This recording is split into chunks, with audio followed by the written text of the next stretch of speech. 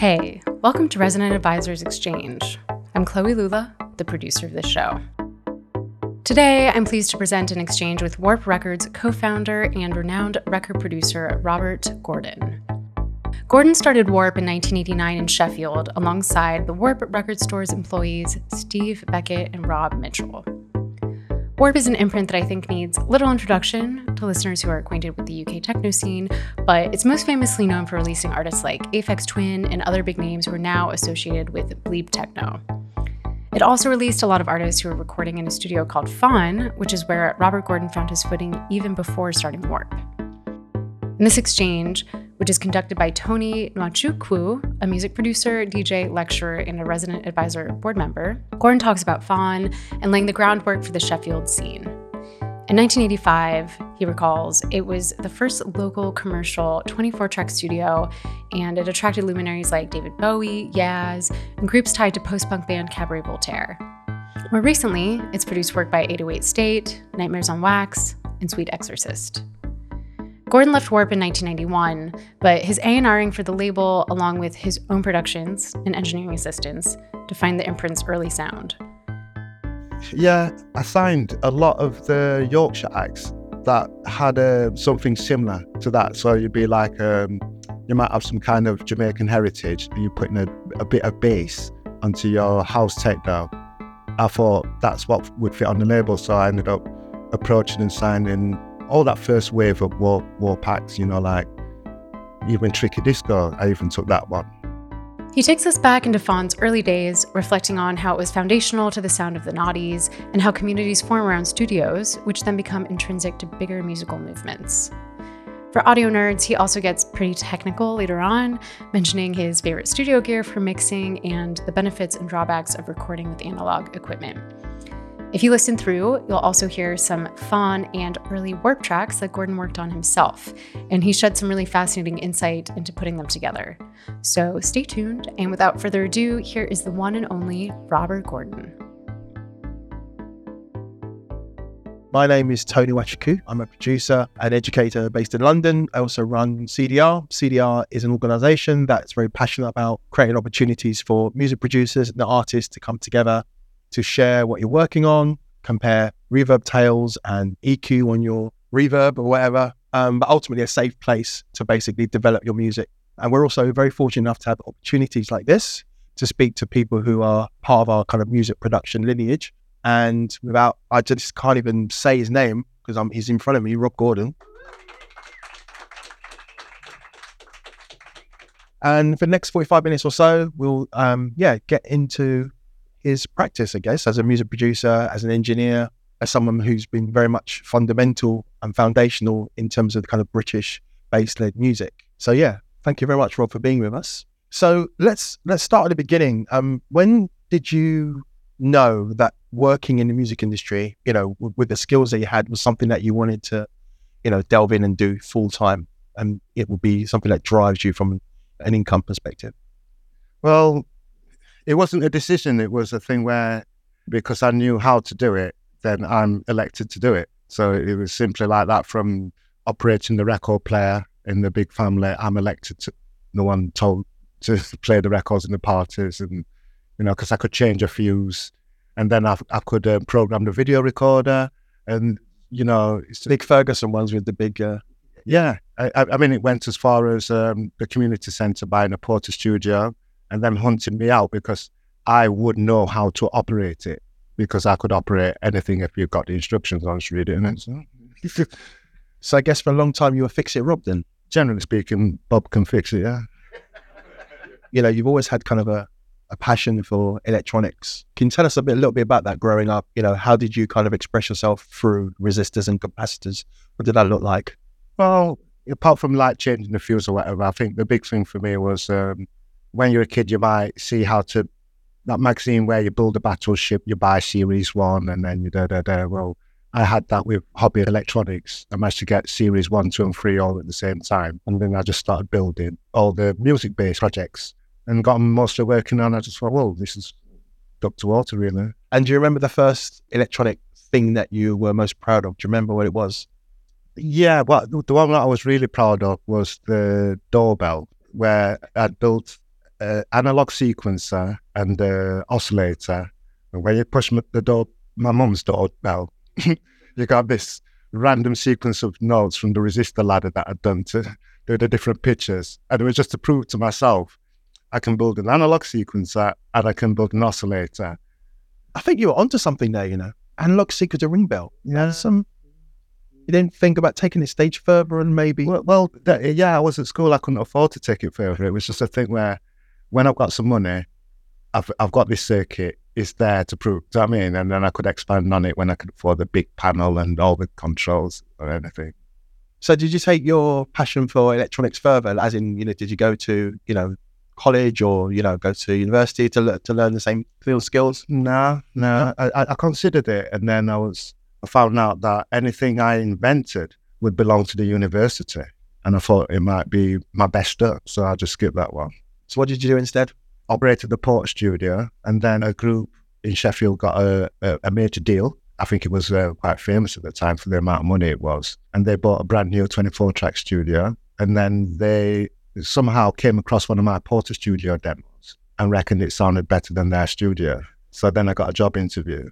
So from your Porter Studio antics, you then got to, I guess, work at the studio, right? Fun Studio. Yeah, it was a cassette 4-track straight to 24-track 2-inch. So I guess a lot of what you're saying is that a lot of your opportunities you've kind of fallen into, via your skills as someone in the world of electronics, right? Yeah. I mean, even when I started the studio, I'd done a lot of formal music training, so I could sight read drums or I could compose on manuscript, paper or whatever. Equipment at the time was manuscript only to get the synths to play. So I could operate it, but if you didn't know how to operate a synth and write sheet music, you couldn't do it, but I could, the skill set again. So again, you were very unique and in the right place at the right time. Yeah. Tell us a little bit about the early days of Fon. Fon is definitely foundational to obviously the sound of the North, obviously Sheffield. But in retrospect, I think it's a reminder how important a studio is and how community is built around the studio in terms of the artists that pass through, the talent that are support artists coming through. And what's unique about you is that, you've got this really good balance of having this really grounded technical capability, but also you have this background in music, right? And you're able to kind of flex both of those skills in different ways being at Fon. So talk us through what it was like, getting this job at Fon to then starting to work on projects. How did that manifest itself? Because from what you're saying, it's not as if you studied being a recording engineer or a producer. It's almost like, it feels like you fell into that, right? Yeah. I mean, I started as a second level engineer. My first project at Fon was with, I think his name was Frank Rosa from America, and the producer, Richard Burgess from New Zealand or Australia. So it was like, proper big time 48-track recording session with two 24-track machines and a synchronized. It was just like the highest level. And that was one of my first ones. And but my first one should have been with Sly and Robbie, but they'd left a week before I went for the interview. That must have frustrated you. Yeah. Everybody, Sly and Robbie was here last week. Can you talk us through what it was like and the relationship between, say, you, other engineers, the kind of studio culture and community? Talk us through what that was like. Okay, well, Fon Studios was a typically good studio for the time. So that'd mean you'd have a 24-channel tape machine, a desk that can take that, and hopefully double 15-inch monitors, and a live room and a few. When I started, MIDI was brand new. The first MIDI computer was a Yamaha CX5, manuscript entry only. You couldn't play a keyboard and make it record it. You had to, and there wasn't even a mouse. And so it's a thing where you'd be at home, you've got whatever, I think it'd be a 707 would be around then. I think the drum machine we had was a sequential circuits, which might have been the first MIDI drum machine. Were these all clocked via? Did you sort MIDI out? Or we were using MIDI from this Yamaha computer, so that was the latest thing at the time. And so, because we had that equipment there, it was tempting to use it, I suppose. And of course, you were the technical one, so you got to set it all up, right? Yeah, well, I got there and it was already working, but I could operate anything that was there. I think there was a Green Gate sampler, which I didn't bother with on an Apple computer, so I admit I didn't learn that. I just got an Akai instead. So Fon must have been a huge focal point in Sheffield at the time, right? For a lot of producers, having access to a studio that had great people like yourselves working there was accessible.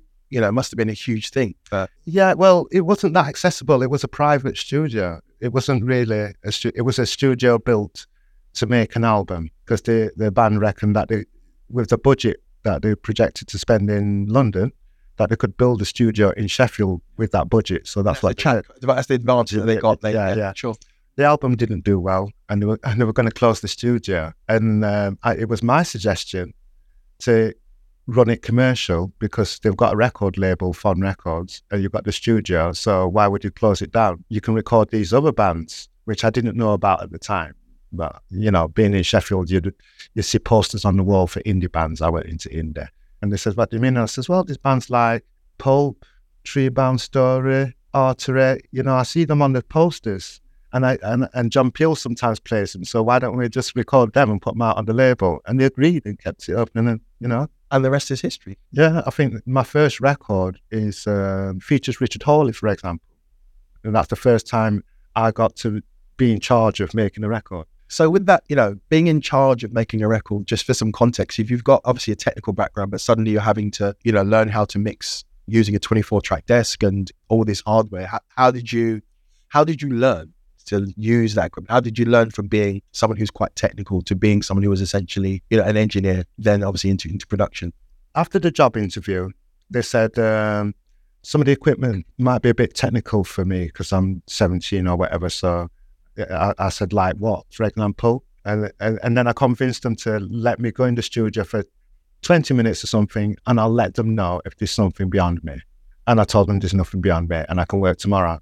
It's just, if you do electronics, it says it, what it does on it. It's quite easy. It says it. So what kind of equipment was in the studio at the time? And we're talking early 80s, right? Yeah, with JBL double 15, AMEC Angela desk, Soundcraft tape machine, not so good, Revox mastering, Sony.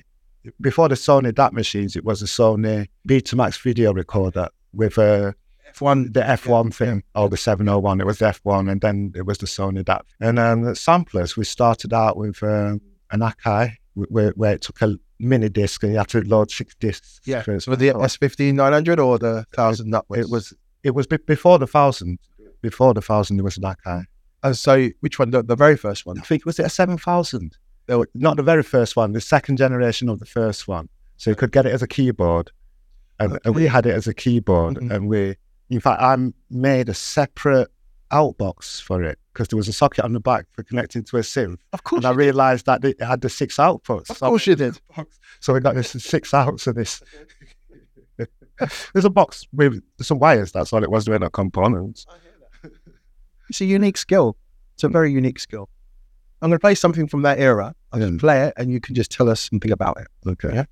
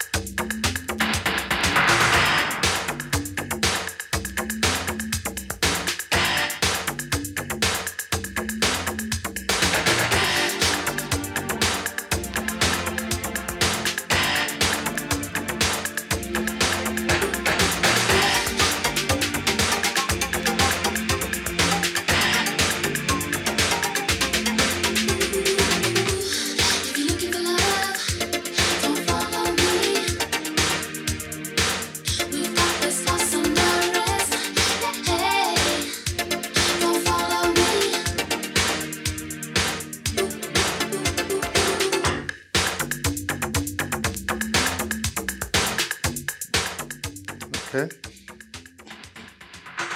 What I'd like to say about that record to start with is the B side of that record, Jack's Back, is the first bleep record. It just is, because you can play it and it's bleeps all over the place. That was Mark Gamble and Marshall's idea. So can somebody repair the Wikipedia entry saying it was DJ Parrot?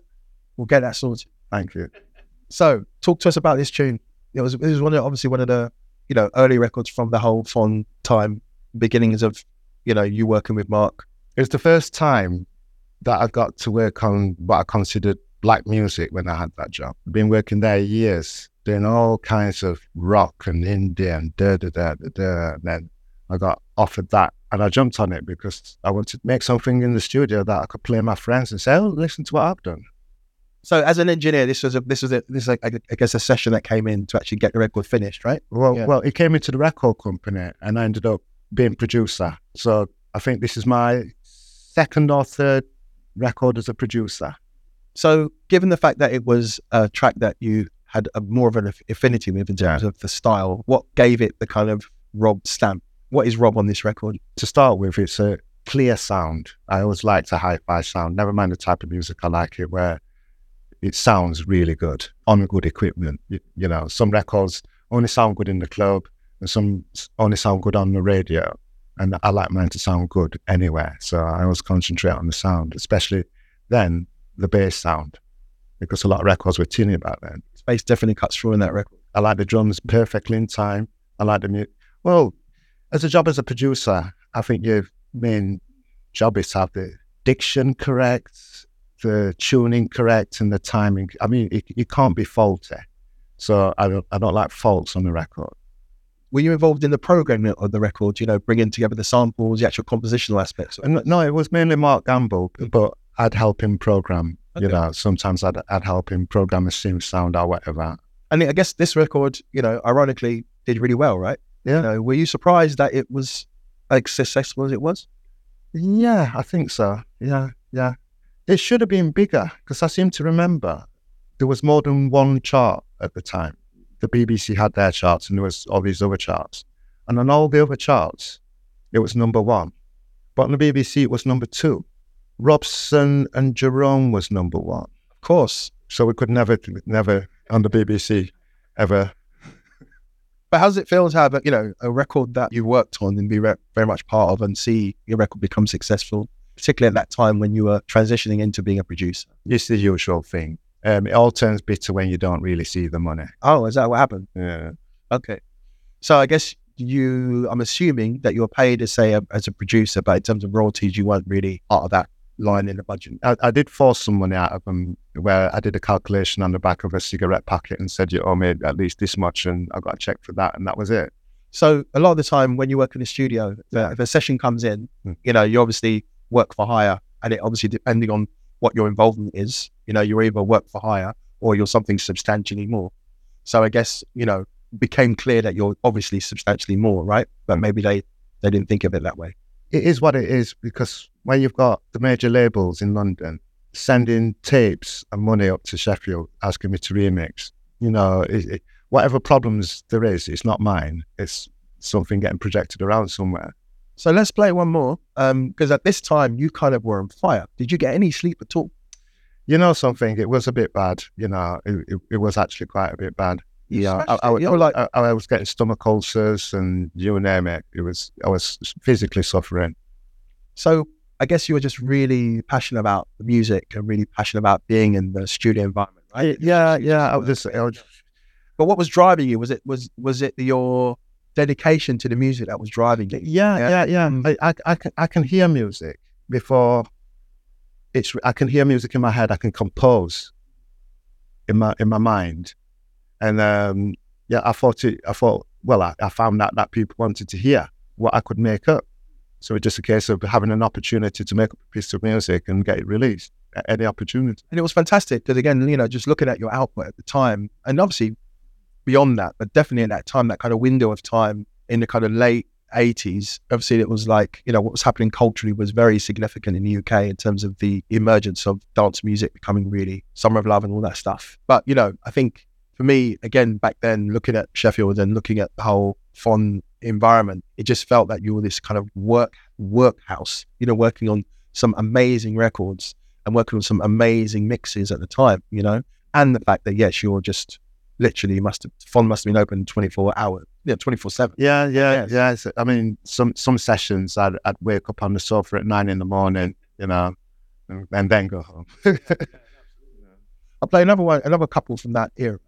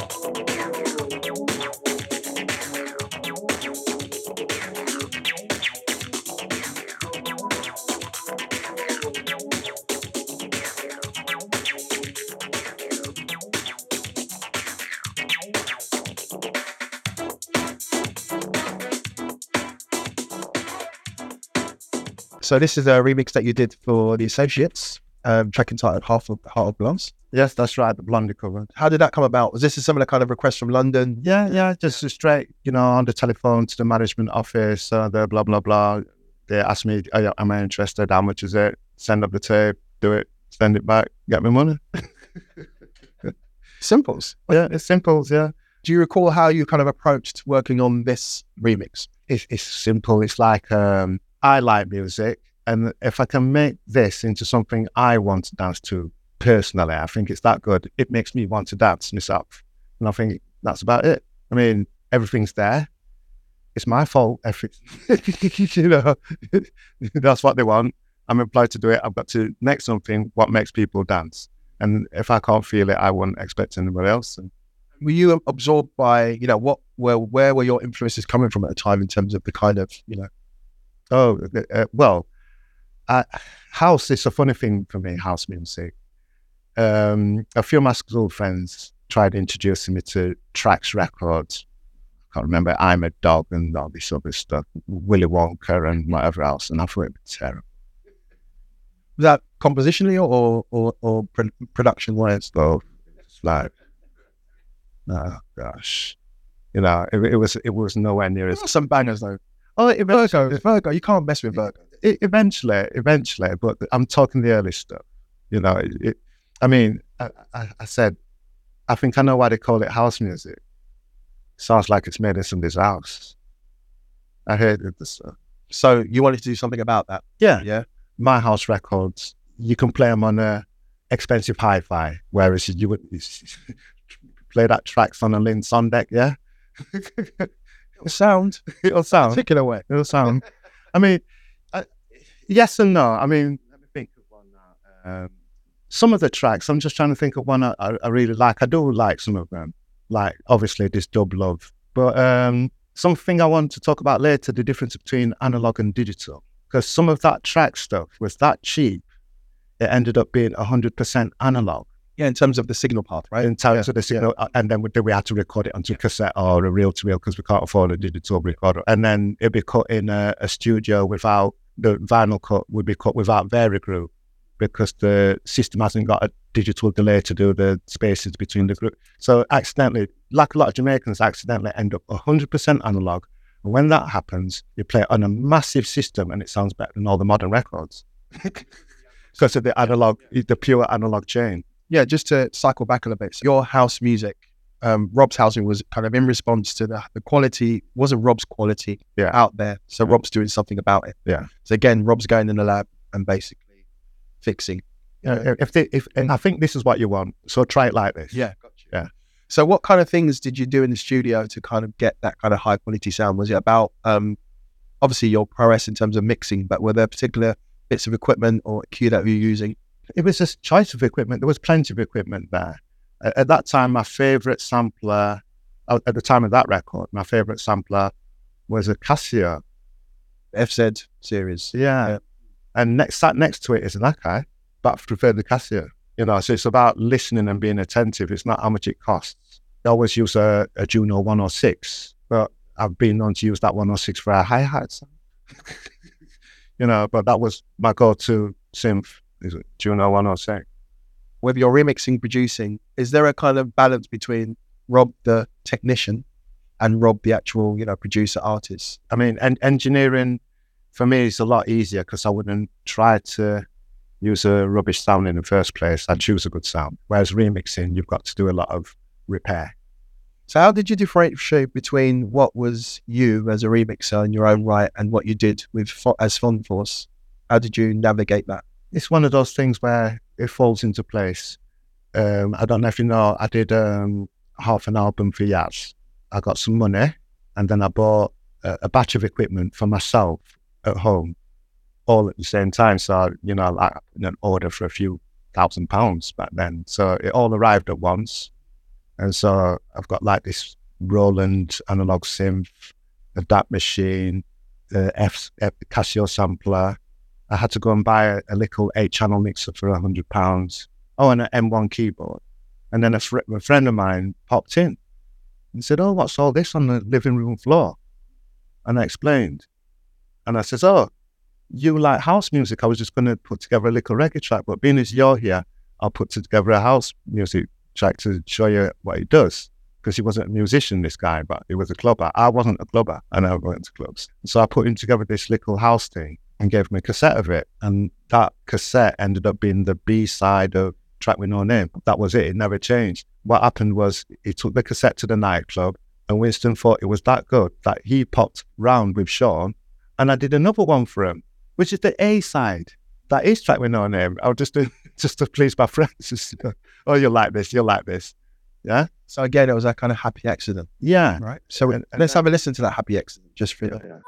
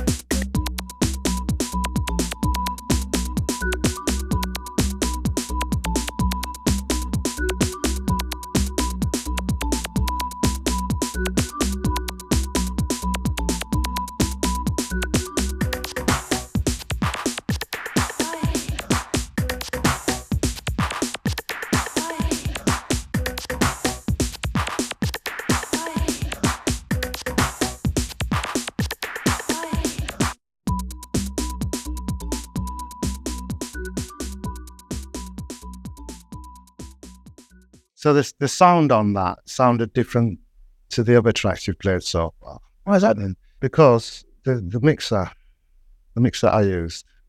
Can you remember what the mixer you used? That's the one you had at home, right? Yeah, £100 brand new. What was that 100? What, by any chance, what was it? So Frontline, just Oh, the black one with the little one, yeah, son. Yeah, that's what that was made of. And M1 doing those sounds with reverbs. Yeah. The drums with the FZ, and the bass with with 99 samples, right? Yeah. Yes, and the bass was the Roland synth. So it just happened to be some equipment that was lying in your Yeah, all done on the living room. And it happens to come out raw. Right? Well, they had to drag me to the club as a surprise. And but weren't you even curious? I mean, being a soundman, no, they didn't tell me. They were just like, look, Robert, you've got to come to the club. About a month later, you've got to come to the club. And I'm like, and the force man, I'm there all night. And then was that because you didn't like the mix, or no, the music that they were playing, that quality house that music. kind of house I didn't like.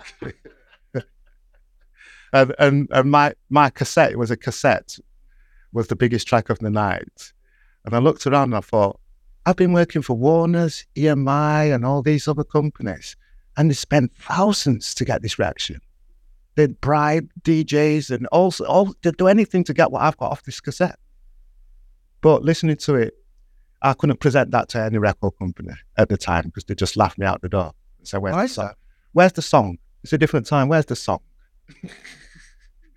Who is the actor then? And, you have to fit in the sort of thing. And that was just basically messing about, street music. So I pressed it up myself because I knew nobody else would do it. So I had the money and I just pressed up 500 copies and sold them within a week. And then I thought, something, we better put a label on this if I'm going to press up some more. So that's how the company kind of started. So you went from, being dragged to, okay, let's just take a step back. So you're not too disgruntled that you got dragged to the club, are you? No. It had its benefits. Right? I see why they did it. Good. Let's be clear about that, right? Because, without that, who knows? Maybe the record wouldn't have come out, right? Do you know what I mean? Yeah, well... It may have influenced your decision. Yeah. Well, I remember DJ Parrot said to me once, but no, I said to him, I think we was out somewhere, Graham Park might be DJing at the level. I approached Parrot and I says, I don't like house. But what's this? This isn't house. What's playing now? And he says, oh, that's Nude Photo by Derek May. And I says, well, as you know, I don't like house, but I like that. What is that? Is that? He goes, no, that's techno. And I says, well, I like techno. I don't like house.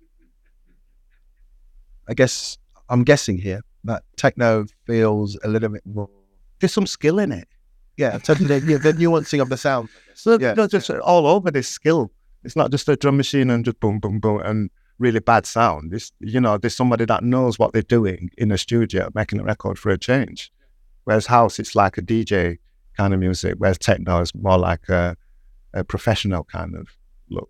Deciding to release the record and pressing it yourself and then obviously starting a label from that. So tell us how that manifests itself from there. Because again, this record was well received, right? When it came out. It didn't get well received at Font Studios. They were really upset that I didn't record it there.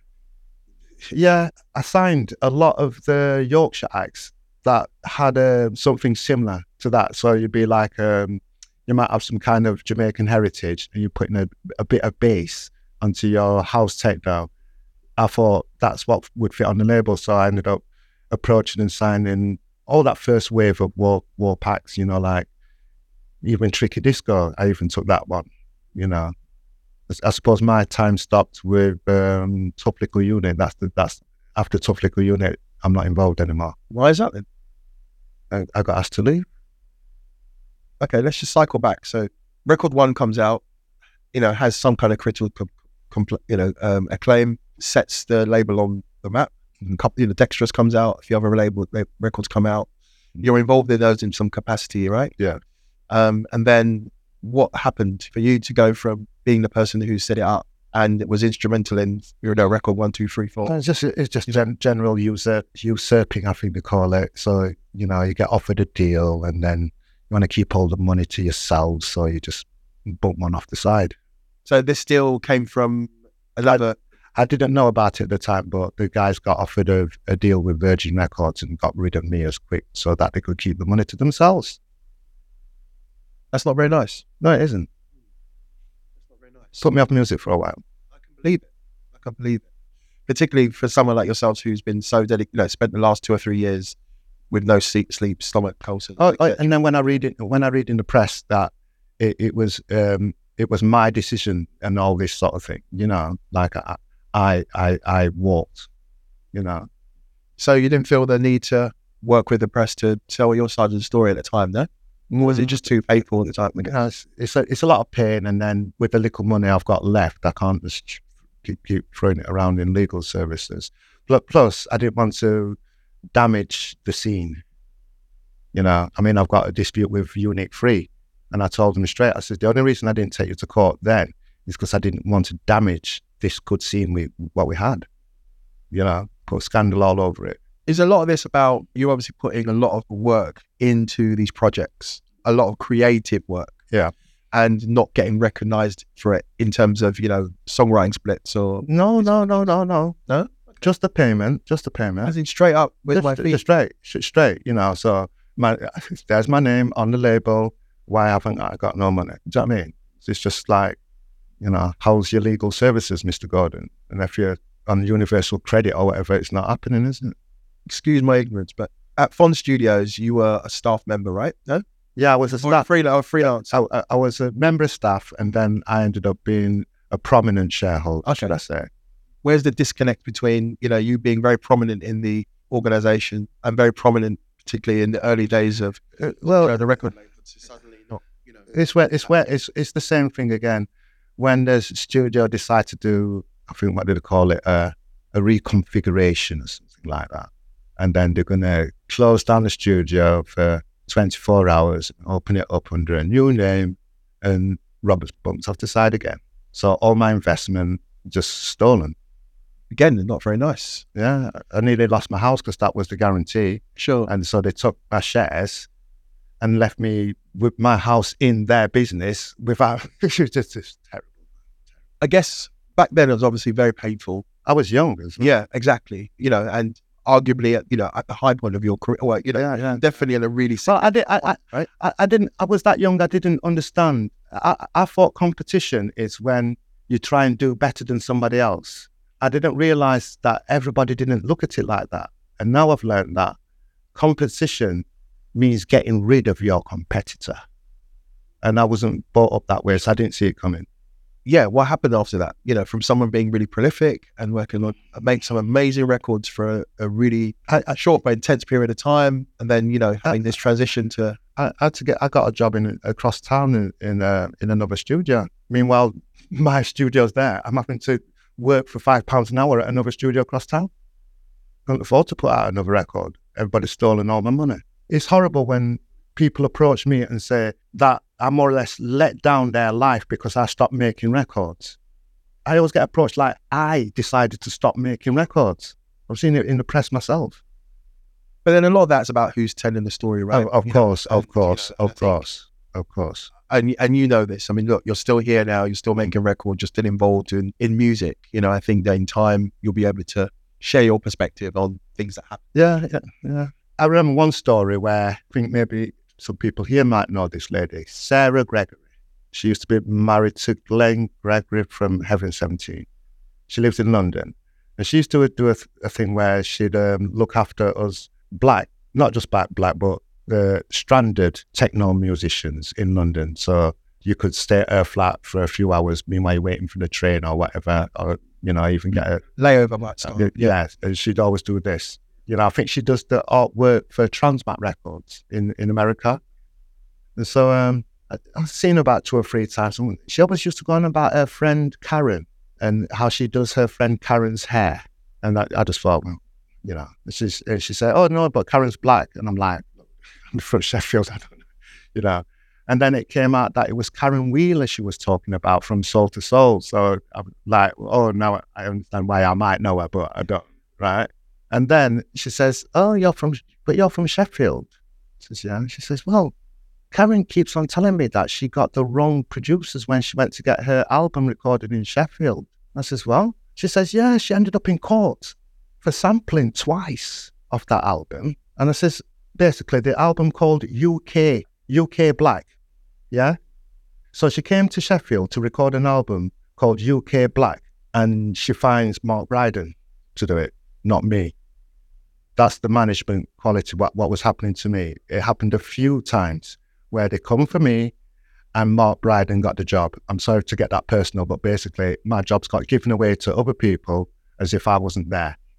and it caused problems for these other artists with the sampling, I think there was a problem with acid jazz as well with the sampling. There's jobs sent for me that I could have done without sampling. And I mean, it's always very tough when you're working partnership with people and egos, money, all these things kind of start to play, particularly when popularity, conspiracies between your manager and his university mate. So all my jobs get given by my manager to his university mate who can't do the job to the standard. It's bound to fail. And it's very frustrating, isn't it? Particularly when you're in the midst of it. I mean, how did you, apart from obviously moving studio and set up a new environment for yourself, how did you cope mentally? Oh, no, I didn't set up a studio. No, so you moved to another... Oh, yeah. I started working as staff engineer, not producer, just staff engineer at Studio Across Town. So how was that kind of mentally? Because, particularly the tape machine was terrible. Was it a Soundcraft? Soundcraft, they were terrible. It was a bad condition. It was terrible. Apart from the tape machine, I was all right there. And you didn't feel compelled to fix the tape machine, no? I had a look at it a couple of times, but no. Cool. Let me see if these guys have got some questions that you want to ask you. Yeah? Right. Similar question, really. It's like reggae in your music and just that's it. But your productions, reggae, where does that sit? Oh, bass. Well, it's a funny thing, this. It's a case of if I'm in a car on the motorway and somebody's put the radio on and I'm forced to listen to the radio or something, I'd like to hear something that I like in that song, whether it's the sound of the bass or whether it's just a little echo there or, things I like about reggae, I like those things in other types of music. So that's how it kind of fits together for me. In fact, it's a thing where one of my proudest moments was when I heard the Unique 3 record, the theme, on a reggae sound system in Sheffield. And they had no idea that I had anything to do with it. They just played it because they did. Thank you for that question. Hello. Where does the name Ultraviolet Neon Planet come from? You said it in an interview in the Join the Future book.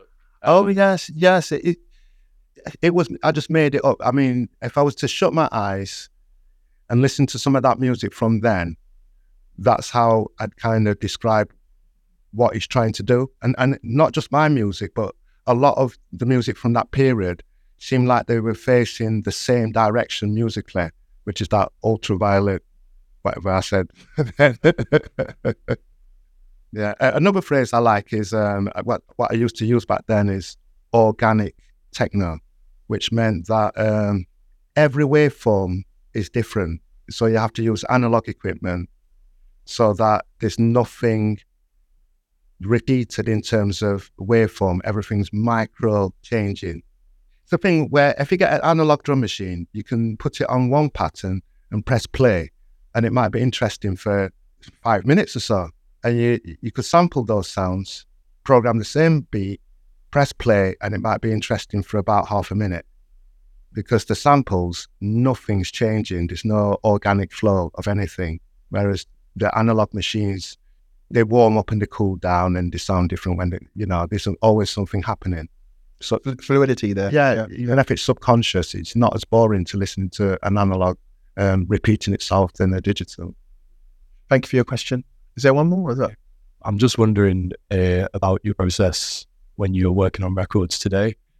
You've mastered a couple of records from Groundwork, so stuff that I've produced, and essentially what you did for me anyway is transformed the sound from what I was making into my bedroom into an actual record, and it totally blew my mind back then, and listening back to them now it still does. So I was just wondering what your approach is these days for mastering, whether you stick to the analog or various digital. It's an easy answer, really. It's about the monitoring system. In this game, it's not good to get a monitoring system that you switch it on and wow, everything sounds brilliant. You want a monitoring system that you switch it on and you go, ooh, I didn't realise it was that rubbish. That's how you need your monitors. I like NS10s, Yamaha NS10s for that. I tried them on my hi-fi and they sounded that terrible that I know they're good for music. The Yamaha NS1000s, they're good. They will tell you when it's rubbish. Genelecs, they're poor. I know they're very popular, but Genelex, they're a party speaker for me. You turn it up and it's like, hey, this sounds really good.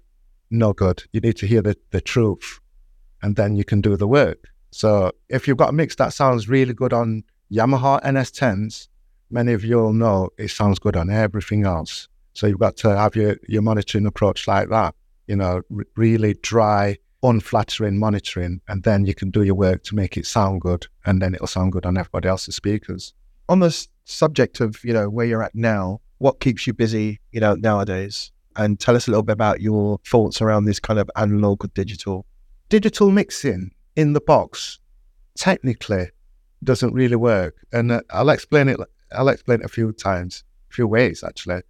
When digital mixing in the box first started, it reflected in the charts where the music could have 2 or 3 instruments. So it would just be a piano, a voice, and there was a lot of empty ballad type music. And that suits digital audio, because once you bring in everything else, you can't hear everything. But when you solo it, it sounds great. And then when you put all the other 30 channels back in, you can't hear what you just soloed. There's a reason for that. It's called the mix bus. And the mix bus is bit depth of what it can handle in terms of how many bits it can mix together. And the trouble is, most mix buses are 32 bits, which means that you can't even mix 2 24-bit waves without it disappearing. It's just shifting the chairs around the deck, kind of thing. You know what I mean? The more you put in, the less you get out. How can a producer today make the most of what's available today, given that there is this renaissance in hardware? There's obviously some really high quality digital emulations of analog hardware. Well, it's the same answer. If you're mixing in the box, you have to compose your music to be able to mix in the box. So you have as little tracks as possible, because the mix bus can't handle it. And once you're aware that the mix bus can't handle it, you'll just have a simple bass sound, a simple drum thing, and a simple thing that comes in. But once you start trying to put that string thing on it, all the drums start disappearing and the bass don't sound. It's a funny one. You'll have seen it before. Interesting. On an analog system, you can solo the bass drum and go, right, that's the bass drum. And when you put everything else back in, the bass drum's still there, the same volume, with the same sound. That's untrue in the box. Yeah, I guess that's about analog pathways, right? And capacitors and resistors, right? And transistors, as opposed to noughts and ones, essentially. But do you think there'll ever be a time when you're happy with digital? Yeah, I've built a lot of my own digital converters to try and get around the thing. And like I was saying, I built that Valve master word clock. So I can actually work in the digital domain in a happy way. I've even rebuilt my sound card, op amps and all of that. So I can get what I consider a good sound, but I still don't think it's got the charm of analog, really. So you're a creature of all habit. There's a problem and Rob fixes it. I couldn't afford to buy what I wanted. I don't even know if they made it, actually. So apart from building hardware devices, what else keeps you busy nowadays? I'm setting up a new personal studio. In Sheffield, all the producers have got their own personal man-shed studio space. So I'm doing one for myself with an analog desk, with loads of digital channels coming into this analog summing desk. And I'm really big 15-inch, double 15-inch speakers. I'm getting back to that. That's fair for your neighbours. That's good. Oh no, it's in town. It's in town. And is this for your music making adventures, or is it about you setting up as a producer, as an engineer for other people? What are you thinking? I haven't really decided. I think it might be more a showroom for what I'm building. That'd be a good idea. Demonstration room, Yeah, and you've still got some kit from back in the day, right? Tons of it. I think a showroom with said hardware would be very well received, wouldn't you think? Just sowing a seed, helping you manifest this idea. Maybe not open to the general public. By appointment only. There you go. By appointment only. I'm sure a lot of people will be on that waiting list. Rob, thank you very much for your time. And thank you.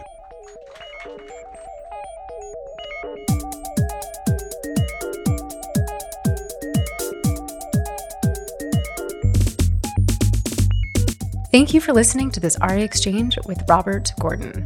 The track you heard in this episode is his strange remix of the song Easy Life by Cabaret Voltaire, which he also produced and released on vinyl in 2001. Thanks so much to Yewande and the CDR crew in London for helping coordinate this, and to Tony, of course, for hosting.